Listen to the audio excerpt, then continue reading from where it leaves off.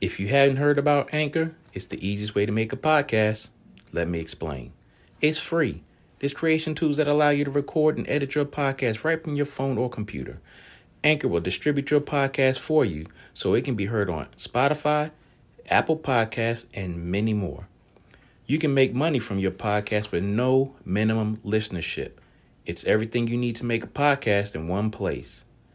Download the free Anchor app or go to anchor.fm to get started.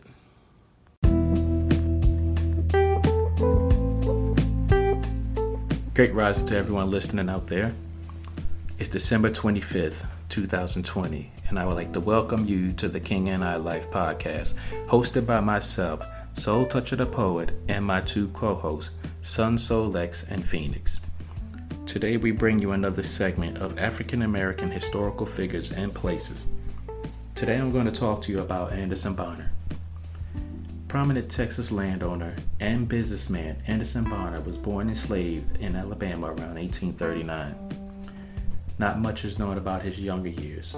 Family history states that Bonner was given as a wedding present to the daughter of his former master, who moved him from Alabama to Arkansas. Anderson may have been refuged in Texas during the Civil War when nearly 100,000 enslaved people from neighboring states were forcibly brought there by slaveholders to avoid the Union Army freeing them as it gradually occupied more of the Confederacy. If Bonner was in Texas by 1865, he gained his freedom when Union General Gordon Granger and Union troops under his command arrived in Galveston on June 19, 1865, and pronounced the end of slavery. Sometime in 1865, Bonner married a woman known only as Eliza. Over time, the couple had 10 children. Bonner arrived in Dallas, Texas around 1870 with his brother Louis and sister Caroline, and they worked on a farm in the White Rock Creek area. Bonner by this time had acquired modest wealth. The 1870 census lists his financial worth at $275, or approximately $5,456 in 2020 dollars. On August 10, 1874, Bonner purchased 60 acres of land, signing the deed with an X, as he never learned to read or write. He soon began leasing his land and the houses on it to cotton-growing sharecroppers. With the money he earned, he bought more land. Bonner eventually amassed over 2,000 acres of land in what is now North Dallas in the Dallas suburb of Richardson.